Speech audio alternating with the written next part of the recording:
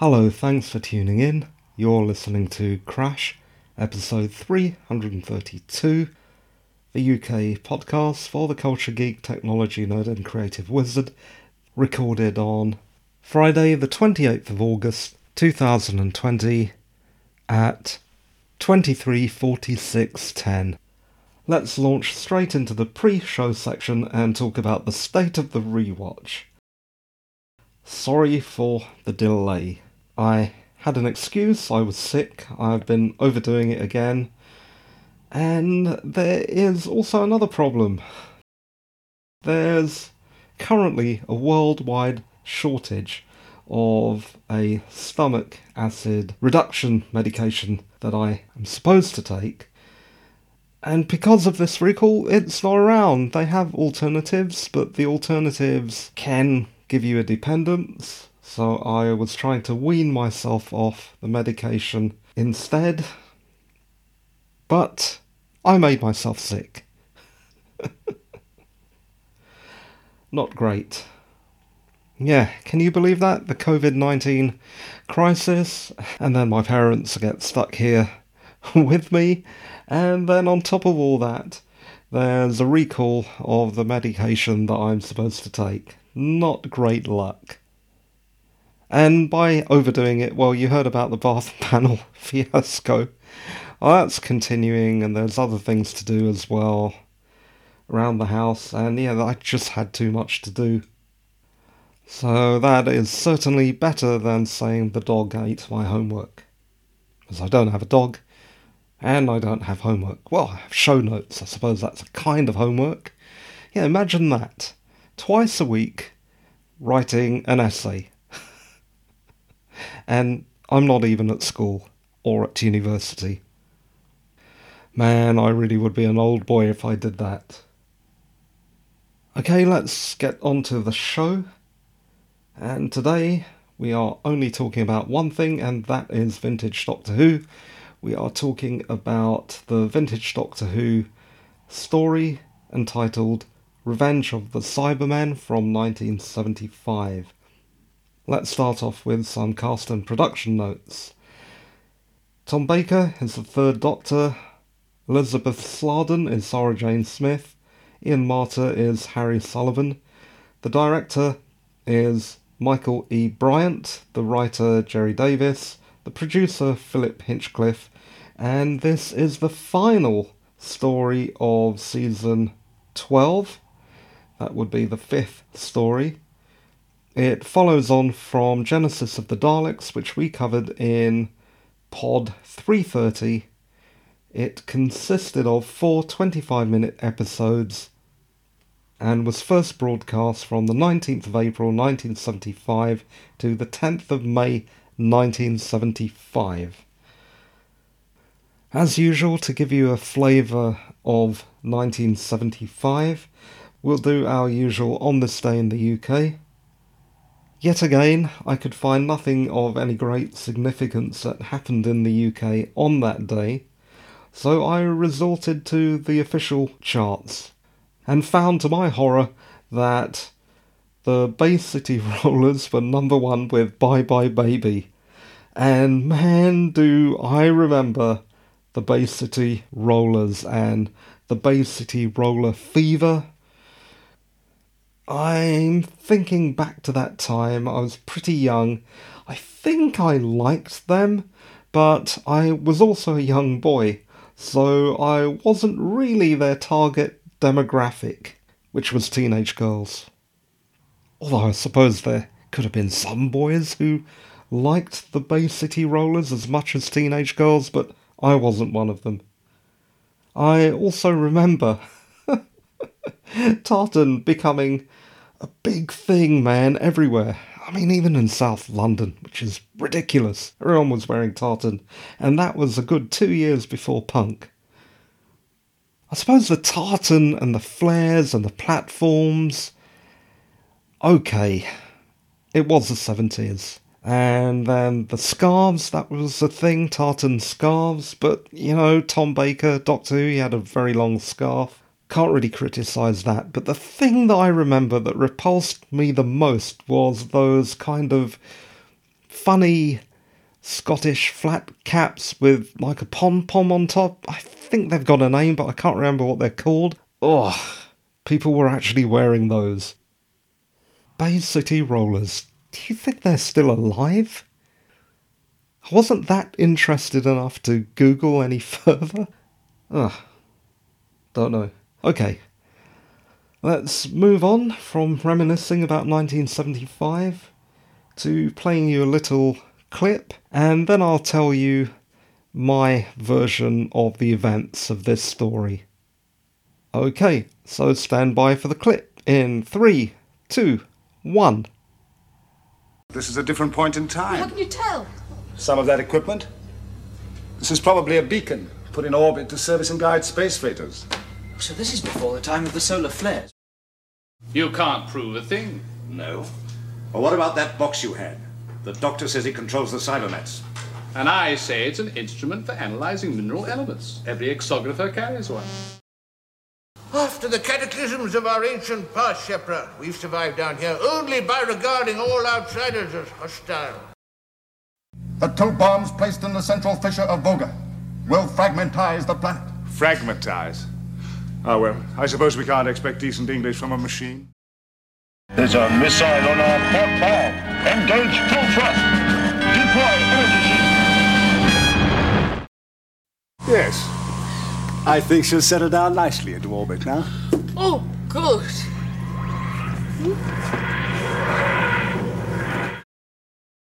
And we're back.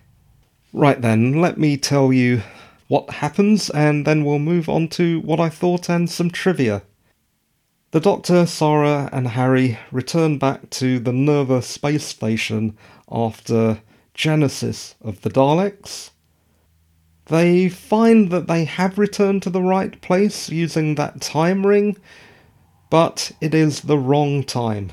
In fact, it is millennia before they left.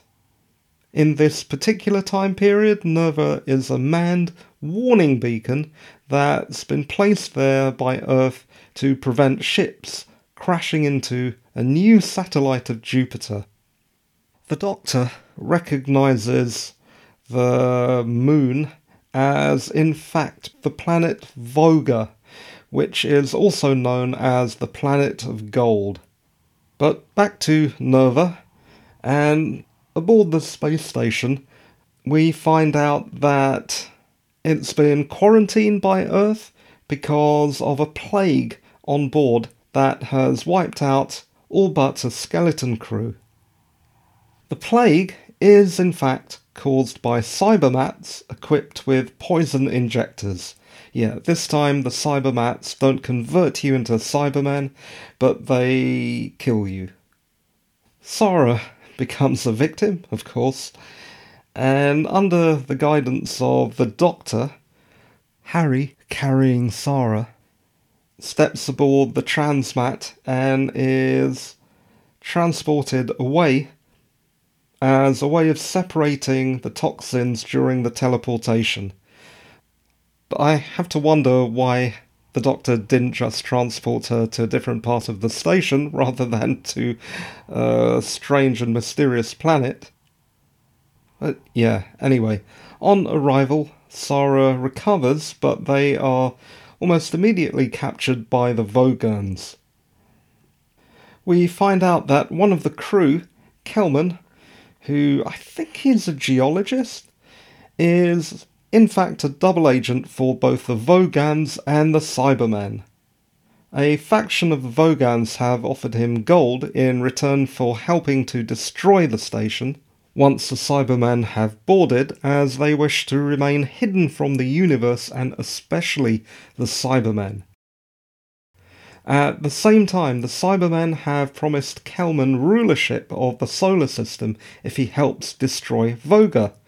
They want to destroy that planet because they see the planet as an existential threat due to the abundance of gold, which is toxic to the Cybermen. The Cybermen take Nerva, and the Doctor, Nerva's commander, and another crewman are captured, fastened to bomb packs and then sent down to Voga with an armed Cyberman escort to deliver their deadly payload. In the tunnels, Harry and Kelman, who early arrived on Voga after the Cybermen no longer required his services, are on a mission to stop the bomb packs from destroying Voga. During Harry and Kelman's trip through the tunnels, Harry causes a rockfall that kills Kelman. He continues on through the passage and finds the Doctor on the other side, buried under some rocks. The Doctor ditches the bomb pack and returns to Nerva, free of the Cybermen who have fled the Vogan Sky Striker missile aimed at the beacon. The Doctor hacks the missile and redirects it to the Cybermen's ship, which explodes.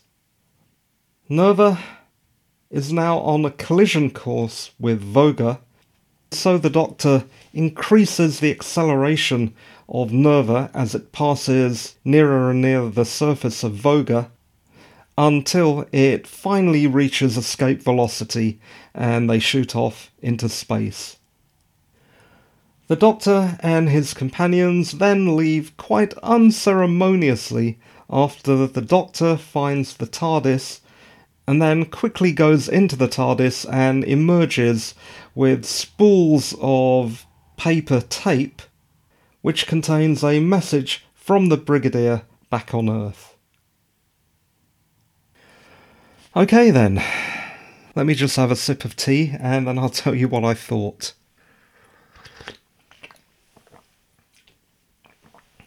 Oh, this is thirsty work. Okay, let's continue. First of all, although I couldn't find any reference to this, it strikes me that the Vogans are like Tolkien-esque dwarves in that they live in caves filled with gold, they are miners, they are bearded, they have large heads, and they're very secretive, and they shy away from the affairs of others. They also dress in a semi-medievalish way. Let's move on to props and effects, and those are noticeably better in this story. I'll give you an example of that. There's a scene in which Kelman uses a small video surveillance device, slightly bigger than a packet of cigarettes, or the thickness and size of 2 smartphones jammed together, to spy on his colleagues. And we are treated to one of those video within video effects, so we can see what's happening on Kelman's small video display. I thought that was quite cool for the time. And oh yeah, before I forget, the guns also look a lot more realistic. According to the special features, the crew of the station have replica Uzis that are sci-fi'd up a little, had like a protrusion coming out of the barrel that was a bit longer, although I thought they looked a bit more like Ingram Mac-10s, but I could be mistaken. And the Vogans also had guns that propel grenades, or baton rounds, rubber bullets, cosmetically and pyrotechnically changed into blasters. So yeah, the effects and the props are a little better. Let's move on to Sarah, and yet again, she is the damsel in distress, and I am starting to wonder whether her constant irritation in the script at least is partly enhanced by Elizabeth Sladen's real reaction to her role. Maybe she's getting annoyed. The special features also mention a dunking after her motorboat went haywire, so maybe that's the reason for her prickliness. But I couldn't blame her for being annoyed at her role of someone who needs being rescued. Mind you, it can't have been great that Ian Marter, the actor who plays Harry Sullivan, had to play a clumsy chauvinist. But anyway, back to Elizabeth Sladen. Whatever the case, from watching the late Sladen's interviews, she didn't seem the type to complain, at least not on screen. So I suppose we'll never really know what she thought. I'd hate to call her a lovey, but she is certainly a trooper. Let's move on to Tom Baker now. And from watching these last few stories with Tom Baker, an early Tom Baker that is, I can quite clearly see that he would become, more than any other old Who Doctor, the template for the new Who Doctors. He's funny, he's kind, he's pacifistic most of the time, though he does weaponize a Cybermat to kill a Cyberman in this story. He's physically dynamic, he's very charismatic, which all makes him sound like a saint, but it's still got a bit of an edge, as we'll find out in a moment. I noticed that the Doctor is getting more and more fed up of Harry Sullivan's clumsiness, and when, in the caves, Harry almost kills the Doctor in the tunnel by clumsily causing that rockfall that we mentioned earlier, and right after the rockfall almost blows up the Doctor by releasing the buckle from his bomb pack, which will automatically set off the bomb, the Doctor laughs and shouts, "Harry is an imbecile!" And that really made me laugh.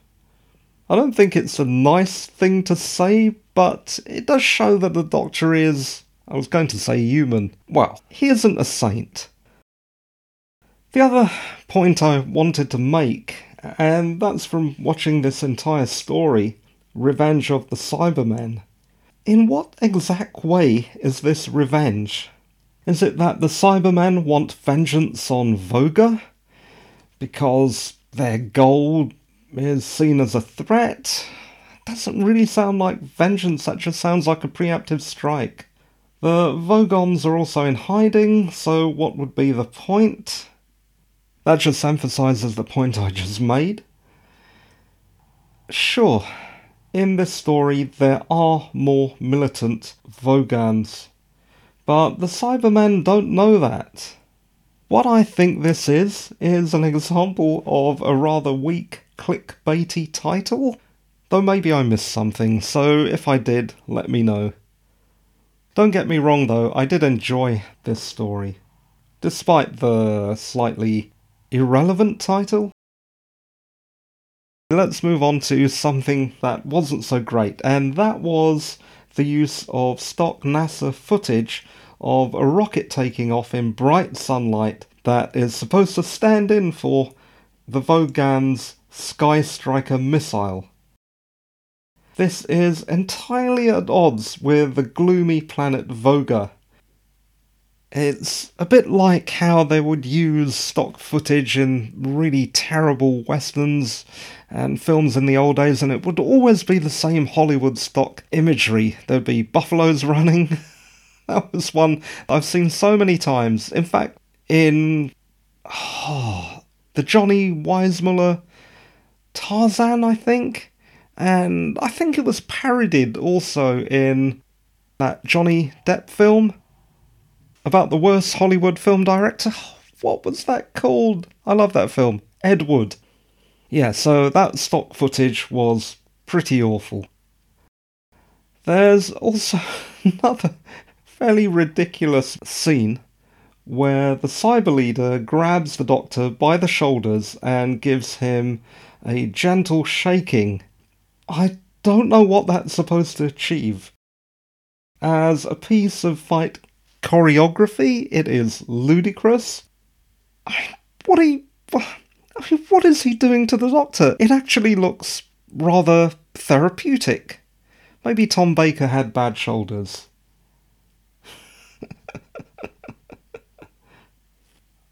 What else? Oh, okay. I'm looking at my notes here, and yeah. Despite this being a Philip Hinchcliffe production, it seemed very tame and not at all horrific in any way at all. Hinchcliffe says in the special features that he did struggle to make the story more dramatic, although he says that he achieved this. I don't think that he did. I mean, it is a good story and I did enjoy it, but it definitely did not have that Philip Hinchcliffe signature ruby red vein of blood red horror running through the centre of it.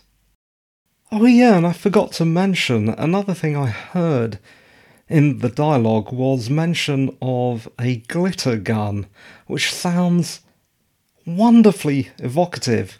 What they're talking about is a type of anti-Cybermen gun that fires gold dust, I suppose, but glitter gun. That sounds so 70s. That should be the name of a band.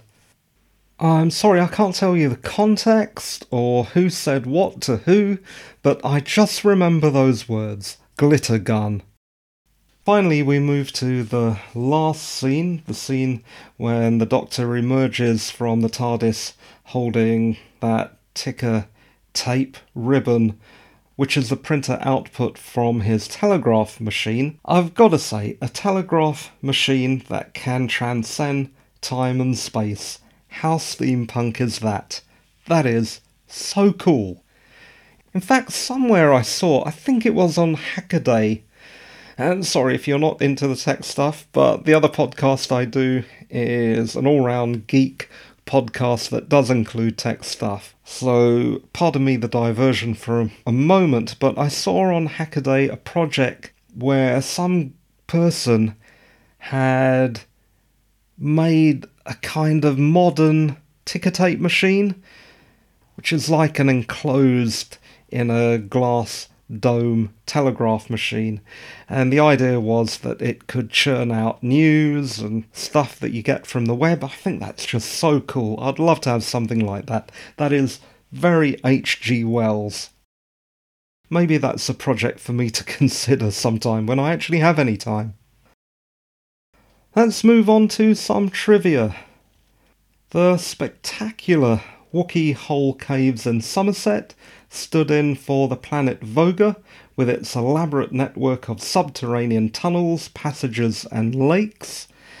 I'm not sure if I've visited Wookey Hole. I think my parents have. I think they told me it was quite cool. So there you are. There was a little more on-location shooting. I wonder if they fitted that in when they were in the southwest doing the Sontaran experiment. I know something was mentioned on the special features, but I just can't remember right at this moment.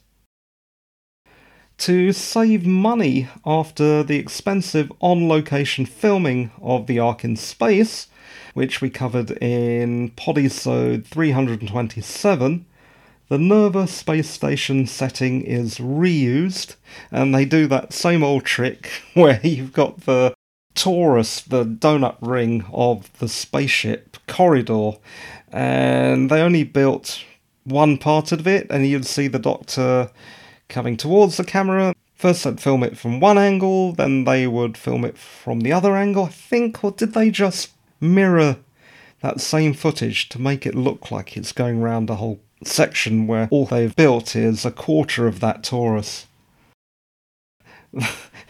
I'm digressing. Let's move on to the Seal of Rassilon. Yes, the sigil used by the Time Lord's Lord High President, Rassilon, appears on the wall of one of the Vogan chambers. Online sources state that this is a case of cultural appropriation on the part of non-Time Lord cultures. Sounds reasonable to me.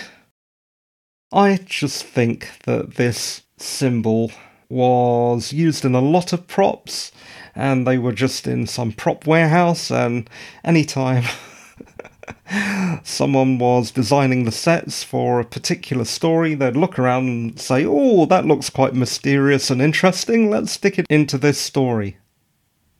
But I do like the idea of other cultures culturally appropriating cool symbology, because it happens all the time. It happens on Earth. Tribal tattoo, anyone? The special features say that Revenge of the Cybermen was the first videotape produced and sold to the public by the BBC in 1983 for, wait for it, £39.95, which is an enormous amount in 1983. The special features came out in 2009, and they said that in 2009 that would have been £100+ pounds. Well, I put £39.95 into a financial projection calculator thingy on the web, and I found out that that tape today in 2020 would have cost £136, which is absolutely insane. Thank God for piracy. Which, by the way, is a point that is made on that special features tape. So I'm not encouraging piracy. Blame the BBC for that. They produced the special features, so yeah. We have run on longer than is usual, but that is it. That is it for trivia. That is it for Revenge of the Cybermen from 1975. I hope you enjoyed that. And again, I'm sorry that I was a couple of days late. It unfortunately could not be helped. This show is produced, presented and edited by me, Roy Martha, a writer. Martha is spelled Mathur. You can find more about me or get in touch at roymartha.com. And there you can also find things that I've written, and you can also find a link to a novel that I have written. And if you are a geek, you will want to do that. If you want to help, please review and rate the show on whatever platform you listen and recommend it to a friend or an enemy, and particularly recommend and rate my show on Apple Podcasts. I have a Discord chat that I leave open at the moment on Friday, 7 PM UK time, which at the moment is GMT +1 because we are in British summertime. If you want to take part in that, that'd be great. You can also drop me a couple of quid by going to my website, which I mentioned earlier, and clicking on the support link. And if you do that, you'll have my thanks. But if it's something you don't feel like you're in a financial position to do, that is also absolutely fine. Just keep listening and subscribe if you haven't already done so. That is it. You are listening to Crash, the UK Geek podcast. This was episode number 332, recorded on Friday the 28th of August, but ending on Saturday the 29th of August 2020 at 00:28:15. Thanks for listening, and bye-bye for now. Bye.